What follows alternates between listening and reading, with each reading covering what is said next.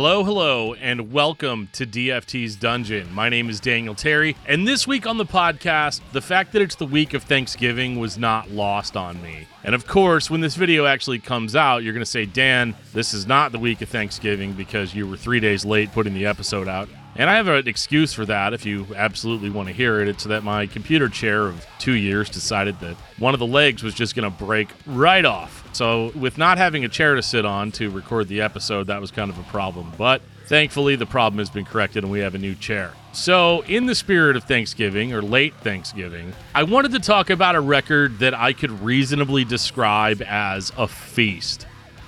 And what's part of a good feast? Of course, it has to have certain staples, right? It needs to try a few new things, but ultimately succeed in building off of the past successes of certain food and flavor combinations so that it can have that filling and maybe even a little bit dizzying effect after you're done eating. And of course, I think the same thing's true about music. While at certain times of the year, I do want to indulge in new flavors and expand my musical palette, but there are certain parts of the year that demand that tradition be followed. And I have certain expectations that only certain albums are going to be able to meet. So in that spirit, I want to talk about a record that I've been returning to the table for over 20 years. And that record is Bless the Martyr and Kiss the Child by Norma Jean. So I'm going to break my analysis down into 5 parts and present them like a 5-course meal. Course 1 will be my original impression and history with the album. Course number 2 will be musicianship and originality. Course number 3 will be emotional impact. Course number 4 will be personal significance, or what I got out of the album. And course number 5, cultural significance and lasting impact. But before I serve the first course, I just want to say real quick that whether you're watching this or listening to this, please make sure to subscribe to the channel or the podcast if you like this episode. If you want to reach out to me or talk about anything, you can at dftdungeon@gmail.com. And I personally want to thank you if you're still engaged at this point in the podcast, because it means that I successfully kept you after the 30-second drop-off point. That said, it's dinner time. Course 1, Original Impressions in History. On Saturday, September 28th, 2002, my parents took a 16-year-old Daniel Terry to a Christian bookstore called One Way Books in order for me to buy some cheesy Christian-themed t-shirts because I actually wanted them because the kids in my youth group had them and I wanted to be cool like they were. And they must have been running some kind of sale at that time because I bought a whole bunch of shirts and then ended up going under budget by about $40. Which then turned my attention towards their tiny music section that they had in the back of the store. And after taking a considerable amount of time searching through the 100 or so CDs that I had begged my parents if we could use the rest of the money to buy 3 CDs. One of them was The Changing of Times by Under Oath. The second one was Living Sacrifices Conceived in Fire. And the third one was Bless the Martyr and Kiss the Child by Norma Jean. And when I think about that day all these years later, it's funny how I had no clue how influential of a purchase that really was. I mean, it was one hell of a starter kit, and I still hold all 3 of those albums in pretty high esteem to this day. And I'm also thankful that this wasn't one of the days where my parents got super curious about what kind of music I'd bought and asked me to pop it in for the drive home. Instead, I just sat there in silence, carefully removing the plastic from each CD. Bless the Martyr was probably the most interesting CD to look at out of all 3, because instead of having like the blood and guts imagery that you'd expect from a Christian metalcore band, Norma Jean opted for a more unsettling cover image of this little girl smiling super creepily in some kind of like sepia-soaked ancient photograph. The liner notes were largely the same, full of creepy old-timey photos of this house that looks like it came right out of the Great Depression. And the main reason I would even crack open a CD booklet at that age was to check out the lyrics. Because at the time, I was super paranoid that even though I'd bought an album at a Christian bookstore and it was released on a Christian label, that somehow it might have been some kind of great deception and the band was not actually a Christian band, or they were trying to trick everybody.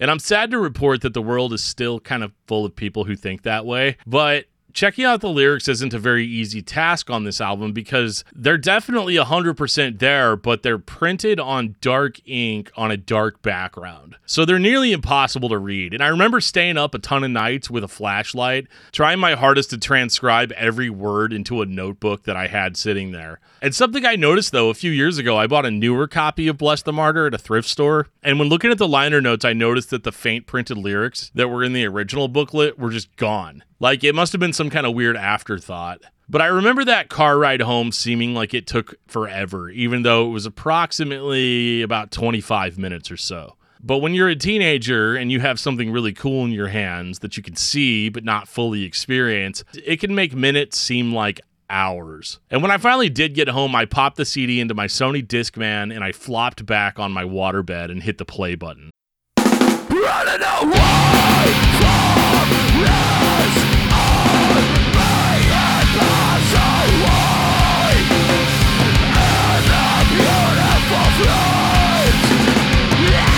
Now, this is one of those rare cases in my mid-teens where I actually shot up in my bed and just sat there trying to make sense of what I was hearing. To say that Norma Jean's particular brand of chaos shocked my system is a massive understatement. You have to understand that at that time, I had only been listening to heavier music for a short while.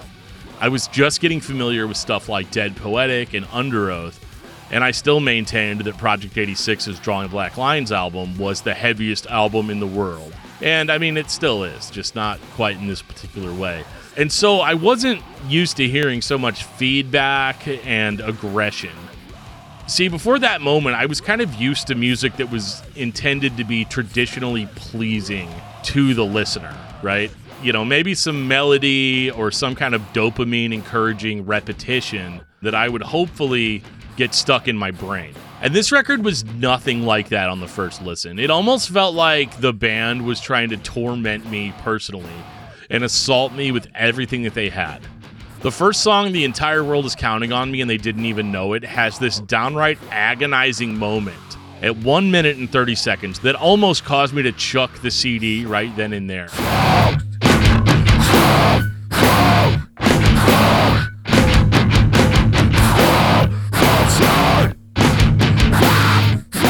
Maybe I had found something that was just a little bit too hard, too extreme. And I'll be totally honest here, my 16-year-old brain almost just couldn't take it, but my curiosity was still the stronger force in the room, so I pressed on.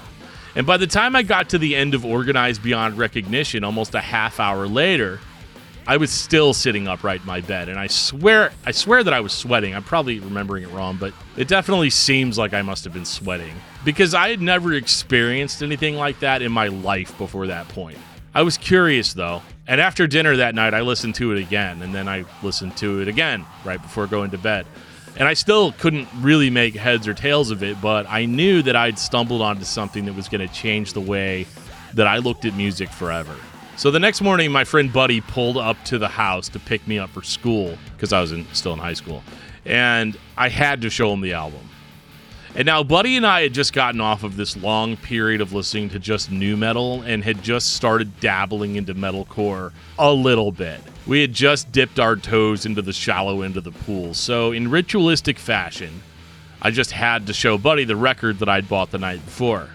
He pops the CD in, and we make it about 2 minutes into The Entire World Is Counting on Me and They Don't Even Know It, before Buddy, with a crinkled brow and a strain on his face, hit the skip track button into Face to Face. Is it Face to Face or is it Face? Let me know.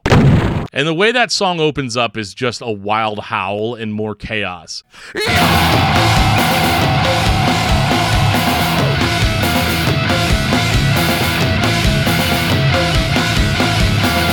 And he looked just as afflicted as he did on the first song. And I kept looking over at him and trying to break the tension. I hit the skip button into Memphis Will Be Laid to Waste.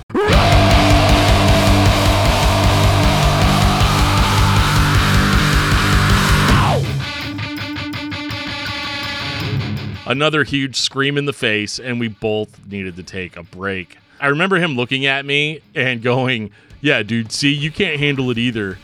And we ended up listening to something else on the way to school. Now, that's my first impression of Bless the Martyr and Kiss the Child by Norma Jean, but you might be wondering how a Christian youth group kid in 2002 would ever find an album like this in the first place. And even if I did, why would I even be interested in it? So we're going to have to talk about the history of Norma Jean for a little bit. See, back in 1997, in or around Douglasville, Georgia, a nu metal band with some hardcore influences was formed by a gentleman named Josh Scogan with friends Scotty Henry, Chris Day, and Daniel Davison.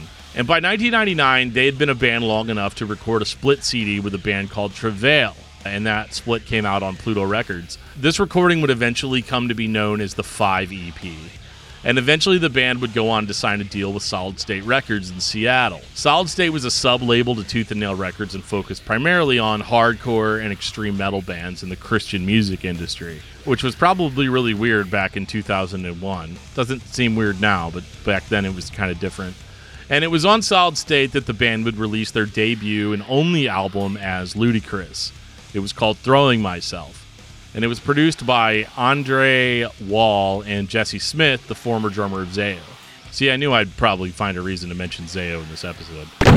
And Throwing Myself was a combination of the band's original nu metal sound with primarily higher-pitched hardcore screaming as the main vocals. And it's definitely a weird listen, but I would highly encourage you to check it out if you can. It's like somewhat unpredictable nu metal with a lot of screaming mixed in with these more like drawn-out, Deftones-ish guitar passages, and all of it just has this overproduced, computerish quality to it. Hard for me to explain. It's like taking an image of a video game and just putting like a Vaseline filter over it. It was still good.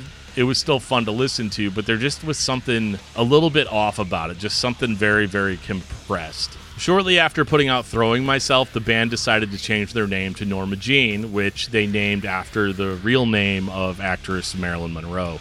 And apparently the band also discovered after the fact that Norma means patterns and Jean means God's grace and mercy.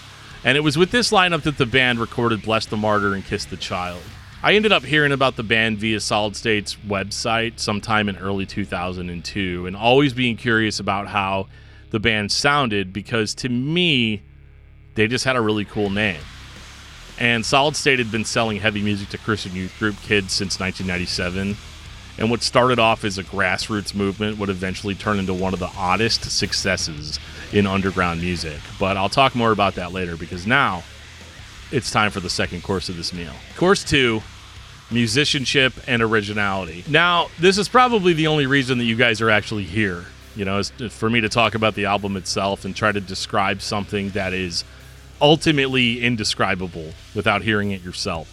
And the easiest and laziest way to describe it is that Norma Jean on Bless the Martyr, Kiss the Child sounds like they borrowed heavily from bands like Botch, Coalesce, and Dead Guy to create a mathcore record for the Christian market. And while technically this is true, it's vastly underselling what it is. And if mathcore isn't the right word for it, I apologize in advance, and I assume that you guys will all point it out to me in the comments. I'd say that while I hear influences from those bands on this record, that was not super relevant to me when I first heard it, because as I described earlier, I'd never heard this style of music before.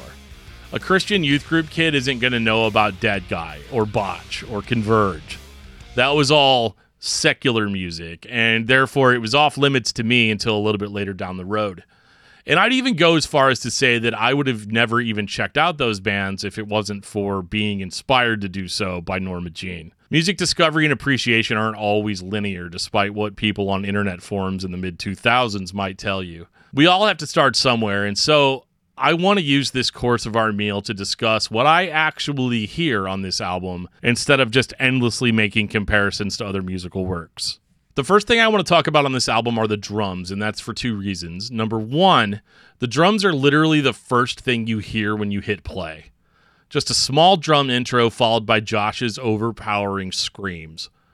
And the second reason is because they just sound incredible. I've listened to so many heavy albums over the years, and as time ticks by, I've almost forgotten what a guy sitting in a room playing drums actually sounds like. Now, I'm not a drummer, so I'm going to be kind of brief here, but the way you can hear each hit sort of ring out and bounce off of the other surfaces in the room gives this album a really visceral sense of immersion. If you close your eyes and listen with headphones, it's very easy to tell yourself that you're in the same room as the band. Just like a live show, the drums are an overwhelming force that the rest of the band has the task of trying to match in intensity. And it's a task that I think that the rest of the band accomplishes pretty well. I think a lot of the reason for the live sound is that according to the liner notes of the CD, this album was recorded live in a studio and that no computers were used in the recording, which is pretty impressive considering how crisp everything sounds, despite the music being super raw. That feedback ringing out from the guitar has almost an ethereal quality to it. And the bass is even audible, which is an impressive feat in and of itself. Even Josh's vocals capture the same feeling, clear but not overpowering unless it needs to be. He sounds like he's screaming through a mic'd guitar amp, which adds this subtle, almost imperceptible distortion to his voice, which makes the vocal gymnastics that he performs on this album all the more impressive. And the perfect mix I would credit mostly to Killswitch Engage's Adam D, who produced this album. When I think of Adam D, my mind immediately jumps to how clean and clear his production style is, and I think this album is an interesting juxtaposition of Adam's perfectionist and Norma Jean's desire to sound as authentically rock and roll as possible. It really had a lightning in a bottle effect on this record. Now, if you'll indulge me for a little while, I'm going to attempt a bit of an album run-through, if you will, to try to describe how this record flows. And this sweet boy begins with the previously mentioned "The Entire World Is Counting on Me and They Don't Even Know It," which starts off hyper-aggressive and chaotic. This is Norma Jean putting their best foot forward, almost as a way of instantly dispelling any comparisons to the band's previous incarnation. And they waste no time in letting you know that this is not Throwing Myself to Electric Boogaloo. Josh's vocals are much deeper and have an aggressive attack that he didn't use before. Chaotic, feedback-soaked riffs paint this mental picture of dizziness, confusion, blacking out, of points of light crossing all around you, and finally, the feeling of slamming into multiple brick walls. And that's only the first song. Face to Face doesn't let you breathe at all. Josh opens it up with a chaotic scream before slamming into more feedback, more screams, and this is Norma Jean firing on all cylinders. A groove creeps its way in, making some semblance of a verse. I guess we could call it a verse.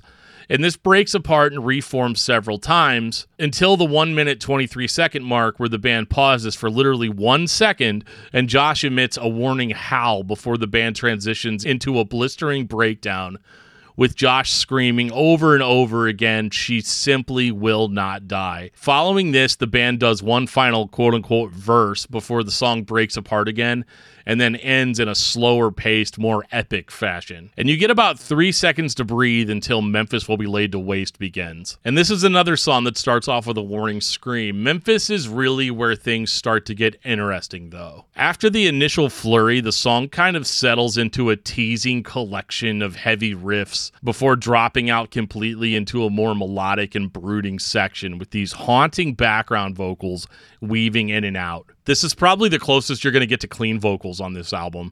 The song kind of meanders here for about a minute until the band plays its first semi-sweet melodic riff. And don't blink or you might miss it, because the pre-game breakdown hits with Josh screaming, "Now you're doing the waltz with your murderer," over and over again, even overlapping himself in several places, because just because you may not have used computers does not prevent you from, indulging in a little bit of overdub from time to time. And I actually had the pleasure of playing this song live with a band one time, and I remember getting really frustrated at this part because I couldn't actually replicate how the album sounded without having a second vocalist. And since I'm such an egomaniac, I really wasn't gonna have a second vocalist come up. It's all me. The breakdown levels out and then transitions into a second breakdown with Josh screaming, "Mediocrity is the killer." And then the tension resolves with Josh screaming, "You find yourself helpless. Christ is not a fashion, fleeting away." See, I told you they were a Christian band, Mom. The tension starts building again right after this until it finally reaches a boiling point, and then seemingly out of nowhere, Aaron Weiss from Me Without You jumps in and vomits out nonsensical line after nonsensical line while Josh screams "fashion" over and over again behind him. And it is truly one of the most significant moments in the history of Christian heavy music. Creating Something Out of Nothing Only to Destroy It is up next, and I honestly feel sorry for it. Not because it's a bad Norma Jean song, it's actually a really good one, but it's the song that has to follow up Memphis Will Be Laid to Waste. The song opens up with a drum and bass intro, but not the kind you're probably thinking. And it doesn't take long before the song drops into a more relaxed pace that we haven't really seen on this album yet. And honestly, this is the most melodic the band has been on the album so far. It's an interesting sequencing choice to have a more melodic song at this point, considering what's about to happen on the next song. And this song contains my favorite Norma Jean one-liner of all time, like bringing a knife to a gunfight. And the breakdown that goes with it isn't too bad either. The one-liners on this album are some of the first lyrics that you're actually going to pick up, because as we established earlier, the lyrics in the booklet are nearly impossible to actually read. And at 4.5 minutes into the song, it sounds like it's over, but then they decide to replay the intro to the song for some unknown reason. But this time it goes on a little bit longer, and it's eventually overtaken by a bunch of guitar feedback and then like some barely audible talking. Which leads to the fifth song. And this is probably the most bold statement on the album so far. For whatever reason, Norma Jean felt that on the fifth song, they would drop a 15-minute, nearly instrumental epic on us, in the form of pretty soon, I don't know what, but something is going to happen. So if you're a confirmed wimp bag like I was the first time hearing this record and you find the first 4 songs were a little bit too hard for you, then this slow burn of a song is going to give you that breathing room that you may have been desperately craving. The song slowly builds and builds in intensity with densely repetitive riffs as you hear loud guitar feedback starting to build up behind it. This sort of nervous and tension-inducing build-up goes on for a solid 6 minutes before Josh starts screaming over it. And interestingly, this is probably the most that Norma Jean sounds like Ludacris on this album. This song provides a good mix of Norma Jean's signature mood setting with these blunt explosions of energy and some much-needed doses of epic-tinged melodic riffs.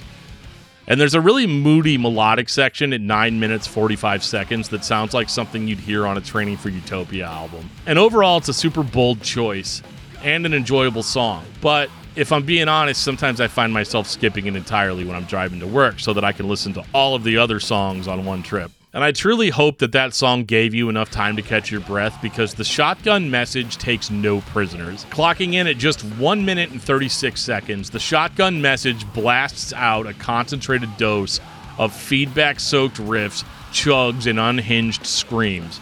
If you had to describe this record in less than 2 minutes, just stop talking and play this song. I'm Stabbed by Grace and Slinging Blood is also a really cool one-liner. Up next, Sometimes It's Our Mistakes That Make for the Greatest Ideas. And this song is another bold statement, and it shows the band stretching their musical muscles a little bit more. It's a slower paced song, and it's one of the only mathcore styled songs that I would actually describe as relaxing. There's a slower melodic part in the middle that makes me feel like I'm sitting on the side of the road on a hot summer day eating an ice cream cone. Anybody else get that vibe? Nope, just me. What's interesting about the B-side of this album is that the band starts kind of alternating between super heavy and aggressive songs, just like on side A, to the more musically complex and mood-setting kind of songs. And this isn't strictly limited song to song, because predictably the next song, I Used to Hate Cell Phones, But Now I Hate Car Accidents, starts off as another rager, with Josh even dipping into some super guttural death metal style vocals. And at the start of this song, it seems like it's following in the footsteps of the Shotgun Message, when it suddenly shifts into a slower pace with this like choir of background vocals, and it kind of holds like that before going into one of my favorite breakdowns on the album with Josh screaming, "You're walking to Wall Street in a straitjacket," which is pure gold. Don't know what it means, but it's pure gold. With this song, they sort of incorporated both styles into one song, which leaves them no choice but to restore the balance with another rager. And that rager is called It Was As If the Dead Men Stood on the Air. Like the Shotgun Message before it, this song clocks in at a tight 1 minute 30 seconds, and it holds nothing back. This is hands down the heaviest and most unhinged moment on this entire record. Just blunt riffs, unpredictable vocal patterns, and at one point, it sounds like somebody just started rubbing their guitar strings all over the front grille of their amp. It was wild. The Human Face Divine takes up the number 10 slot on this album, and is, in my opinion, the most well-rounded song on Bless the Martyr. featuring a really good mixture of slower paced but heavy riffs with unpredictable spats of chaos. This is the first and only song on this album to feature creepy hand clapping over guttural death metal vocals.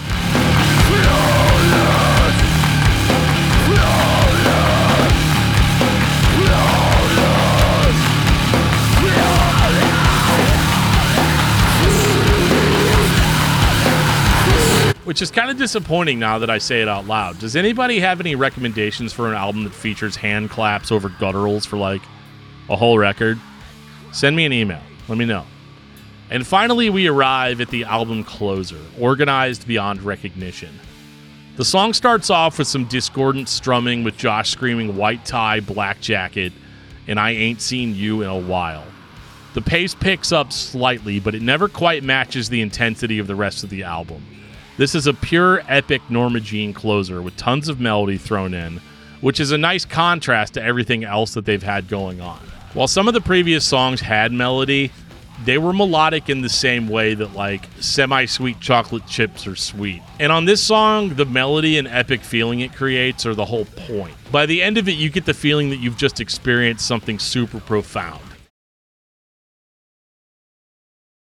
And in the next course of this meal, I will try to explain why it feels that way. Course 3, emotional impact. An album's emotional impact is one of the hardest things to quantify. It's the most intangible aspect of any work of art, and sometimes can vary wildly from the artist's original intention. And in Norma Jean's case, I think the emotional impact of the record as a whole was premeditated and executed exactly as planned. On first impression alone, you might describe a record like Bless the Martyr and Kiss the Child as only eliciting one emotion, and that would be rage. But if you look below the surface, you might also find traces of confusion, anxiety, invincibility, sadness, triumph, fear, and finally, hopefulness. And I think that the band achieves this rich variety of feelings due to very meticulous sequencing. With the first two songs, I think the feelings that we're intended to feel are those of confusion, aggression, and that almost nauseating feeling of consuming too many energy drinks on an empty stomach. The purpose of these two songs in particular is to simply grab our attention and keep us engaged enough to ride the energy wave all the way until Memphis will be laid to waste, where the band starts to pepper in some of the more semi-melodic elements to give us a chance to catch our breath a bit between these onslaughts. And Memphis is where you start hearing what I've been calling these more epic-sounding Norma Jean riffs. Josh's repetition of one-liners over consistently changing riff patterns cements into our brains that what Josh is saying is important, and we should be paying attention. And this promise of lyrical significance is the hook that keeps us listening no matter what direction the songs take in the future. When we start understanding what Josh is saying on repeat listens, our brains recognize those patterns. And this adds even more credibility to what Josh is saying, even though a lot of the lines, when taken on their own, can seem somewhat nonsensical. I mean, what does bullets by her mouthful, enemy on your six actually mean? I guess you'd have to ask Josh, because I really don't know. And the real ear trap is when Josh starts delivering some of those one-liners over more melodic stylings. Those are the kind of songs you're going to find on side B of the record. Sometimes it's our mistakes that make for the greatest ideas. It's a perfect example of this, where the song is more laid back and melodic, but Josh is still screaming just as intensely as he was on the heavier songs.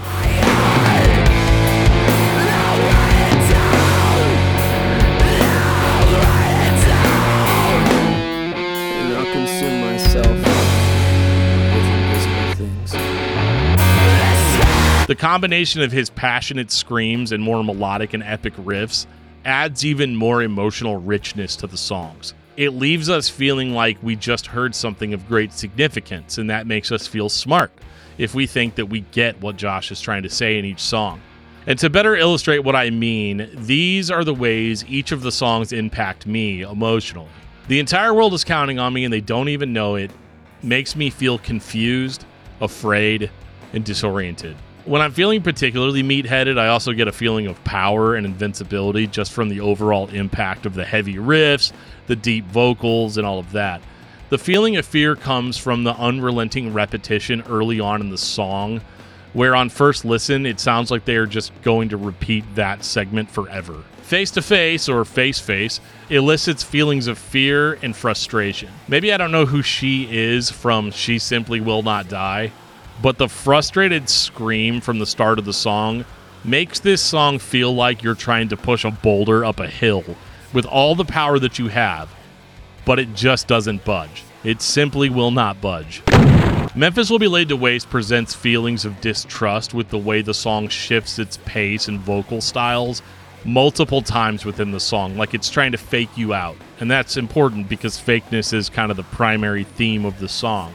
Aaron Weiss's delivery at the end of the song is just a huge string of words that, when read out on paper, form a bittersweet narrative of regret and longing for the attention of others. Meanwhile, Josh just keeps screaming fashion over and over and over again to reinforce this song's theme of how fakeness and putting on a good front is no substitution for true beliefs that have real substance. Creating something out of nothing only to destroy it feels melancholic at the start, with its use of discordant melody and screams about strings of blood. As the song builds up and leads into its awesome breakdown, we start to feel empowered again by the strength of just the riffs and the screams. Pretty soon, I don't know what, but something is going to happen is a slow burn, and it feels like impending dread, like a slow-moving zombie in a classic horror film. It's not the fact that there's something following you that's the scary part.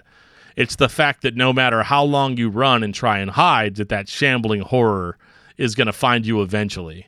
All 15 minutes of this song work toward the goal of making us feel anxious and jumpy, ready for anything to pop out musically and surprise us. The shotgun message is the inevitable anxiety attack that the last song was leading up to. It's reactionary. It's a huge cathartic outpouring of emotions. It's how we feel when our emotions are bigger than we are and we just explode in multiple directions at once. Sometimes it's our mistakes that make for the greatest ideas, makes the listener feel relaxed and cooled off. An exercise in keeping our wits about us, but still delivering our message with a bold intensity. I used to hate cell phones and now I hate car accidents makes us feel powerful and aggressive again. But this time in a more calculating and controlled manner. Probably a feeling that we started picking up on the last song. I love the way these two songs work together in sequence. This feeling of controlled chaos is beautifully torn apart again in It Was As If the Dead Men Stood Upon the Air, where feelings of pure frustration boil over into a chaotic frenzy of unregulated freakouts.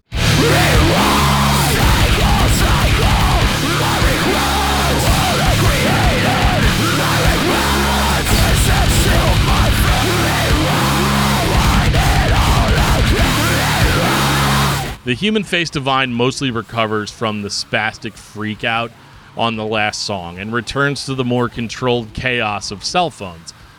But this time, there's this air of uncertainty and doubt creeping around in the song, with its spirally guitar lines and creepy descents into guttural vocals and creepy hand clapping. I know, I'm sorry, I just can't let that go.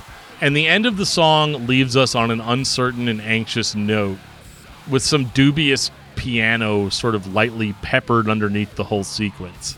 And finally, Organized Beyond Recognition extinguishes all of this anxiety, fear, rage, and frustration. While still present within the first minute and a half of the song, this soon gives way to melodic noodling that builds on itself over and over again, and it just brings a feeling of relief. That relief transitions into a stronger resolve and a greater sense of self-awareness. And by the time the song's over, you're left feeling downright hopeful, with all of those negative feelings on the record successfully expelled from your body. It's very rare that a single record is able to address everything a frustrated teenager could be feeling at any given moment of the day so accurately. And this factor is a major reason why this record took off like it did, which I'm going to talk about in the final course, but I'll be remiss if I didn't discuss how this record impacted me on a personal level. So clear the table, because now it's time for the next course. Course 4, personal significance. To say that this album had a profound effect on me as a teenager would be a massive understatement. When I first heard Bless the Martyr and Kiss the Child as a 16-year-old high schooler, I'll admit that I could barely comprehend it. It was super harsh, and at the time it seemed unmelodic and not pleasing to the ear in any capacity. That story I told earlier about showing it to Buddy was pretty indicative of how my peers reacted to it as well. It's just that at that time, I was getting so burned out on the bands that I've been listening to for years. Rap rock bands like POD and PAX 217 just weren't cutting it for me anymore. And I wanted to hear more powerful screams, louder riffs, more intense drumming, but the process of familiarizing oneself with extreme music can often take a bit of time. The other two records that I bought the same day were a little bit better at slowly easing me into the pool, but it was eventually Bless the Martyr's Take No Prisoners approach that ended up winning me over the most in the end. As I sat in my room and I listened to this record over and over again, sometimes with distractions and sometimes not, I started picking out my favorite one-liners from the album, and it was only a few months before I could call out all of my favorites, and those favorites were Set It All Ablaze, She Simply Will Not Die, Bullets by Her Mouthful, Enemy on Your Six, Now You're Doing the Waltz with Your Murderer, Christ Is Not a Fashion, Fleeting Away, My War Is Not With Someone Like You, Like Bringing a Knife to a Gunfight, I'm Stabbed by Grace and Slinging Blood, and the world can see what I've got, then let's all have a good look. A Fortunate One. You're walking to Wall Street in a straight jacket. My God, rain down fire. White tie, black jacket, and I ain't seen you in a while. You're slick, a slick and polished mess. And because I had no actual idea what most of those lines really meant, my teenage brain would seek to apply those lines to nearly every situation I found myself in. And like a lot of teenagers who listen to strange music, I started to feel this sense of ownership over the album. Eventually, poserism, listening to an album that I don't really understand but acting like I like it, actually turned into real appreciation for what Norma Jean was doing on this album. I started feeling like it was this special gem that only I understood. And while I thought that I was just adding to my self-proclaimed cool guy persona, what I was really doing was simply adopting the vibe of this album and applying that vibe to my everyday interactions with other people. When I understood a lyrical reference, I'd enjoy showing a song to somebody and then explaining to them what I thought this song meant. And this album has the potential to create the kind of person who makes a 1-hour podcast and YouTube video about an album that came out 21 years ago. And even now in 2023, I have to admit that the lyrics are so intentionally vague and open-ended that you could apply almost any perceived meaning to any of these songs, which is why I didn't focus too much on the specific song meanings in this episode.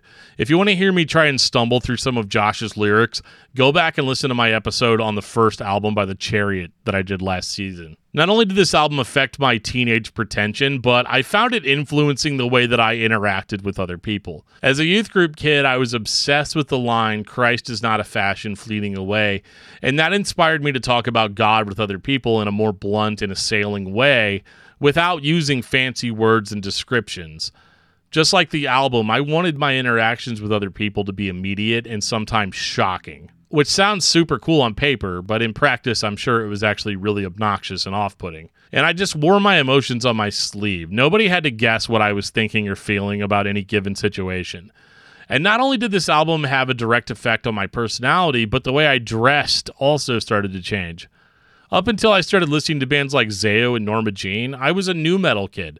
So that means Jinko jeans and giant Adidas shirts, big Hot Topic pants with blue highlights and plastic chains hanging from the back. And that was until I bought the CD-DVD combo called This Is Solid State Volume 4, which had like professionally shot music videos and then live videos of the current lineup of Solid State Records bands. And when I saw the video of Norma Jean performing, suddenly I was a lot more into tight jeans, black shirts, and belt buckles. And I swore at the time that it had nothing to do with the band, but I'm a grown-up now and I can confirm that that is, in fact, exactly what it was. Not only did I think that the way that they looked and dressed and carried themselves on stage was super cool, but it was also a new way that I could dress that made me feel like I could stand out from the rest of the kids at school.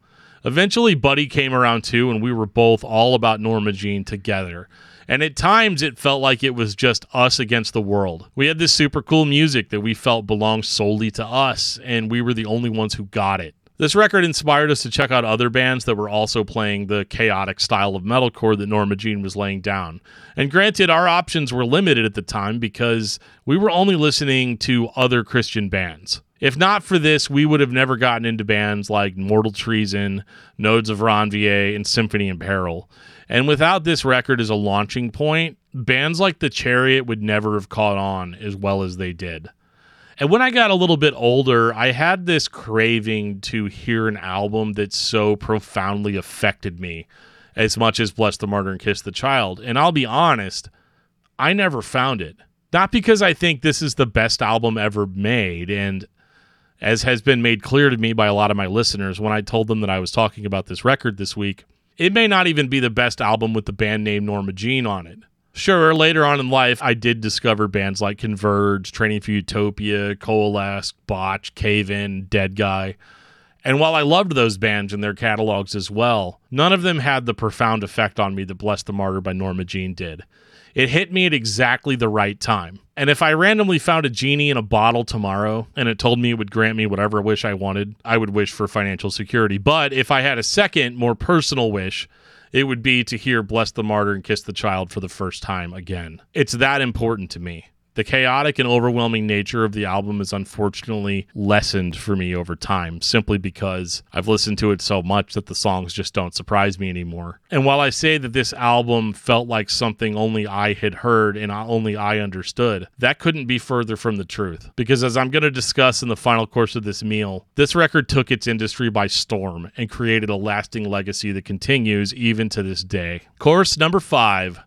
Cultural significance and lasting impact. In my junior year of high school, I was part of this prayer group that met about 20 minutes before classes started every morning. And we would pray in a circle, and there was one particular day where we had just finished prayer, and I was in the middle of talking to my girlfriend at the time when I ended up cutting her off mid-sentence because I saw a kid walk into the front door of our high school wearing a Norma Jean hoodie. I was shocked because that wasn't a normal occurrence. So I took off, like speed walking behind him and introduced myself, which probably caught him off guard a little bit.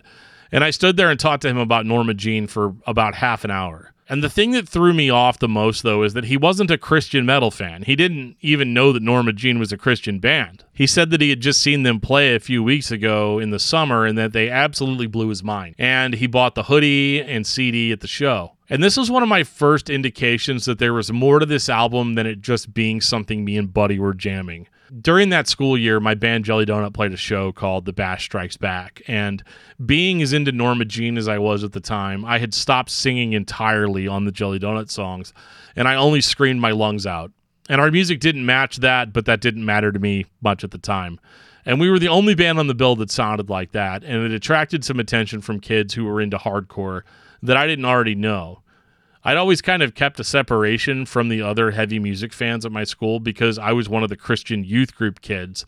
And either they thought that they didn't like me or I thought that I didn't like them. It was just stupid high schooler thinking, honestly. But after playing that show and getting to know some of those guys, it turned out that a lot of them were huge Norma Jean fans. And I ended up making a ton of new friends from our appreciation of the band and of this album. I think the biggest takeaway for me, though, was that Norma Jean was making huge strides in the emerging metalcore scene that had been developing for years. There was a time where a Christian heavy band would not have been taken seriously by the audience at large. But now, things were different. It could have been the fact that bands like Norma Jean didn't really preach or evangelize at shows. And like I talked about earlier, Josh's lyrics were always pretty vague and hard to unravel anyway. But all of that emotional impact was still present, and this record was out there affecting people from all walks of life. Something that had initially made me sort of recoil back from it was starting to gain real ground with a lot of people.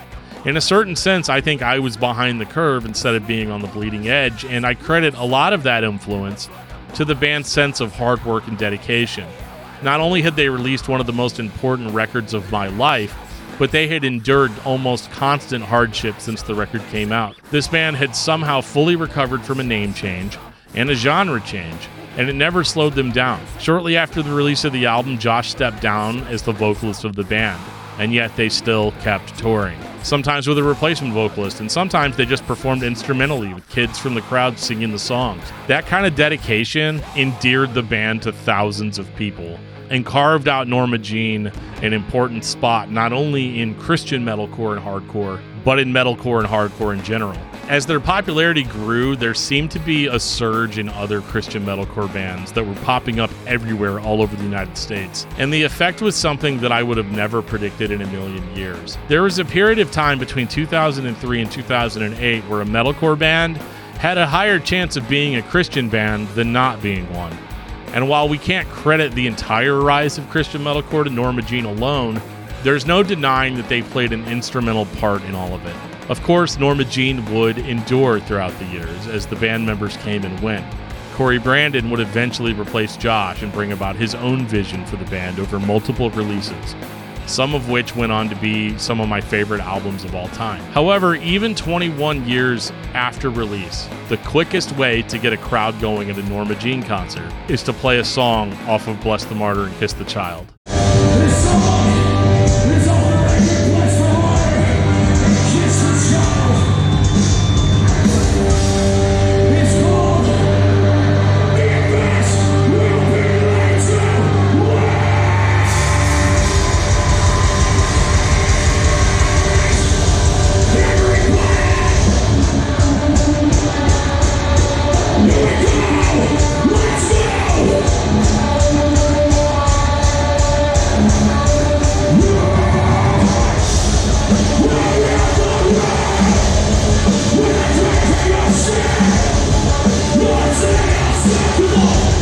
If that doesn't say classic to you, I don't know what will. Thank you guys for watching and listening. My name is Daniel Terry, and if you like this podcast, please make sure to go back and listen to the 50-plus episodes I've made doing DFT's Dungeon on Spotify or Apple Podcasts or wherever you get podcasts. I'm certain that you're going to find something there that you enjoy. This is the first time I've decided to make one of my episodes into a YouTube video, so if you guys would like me to keep doing that, please let me know. I'll see you all next time. Thanks again.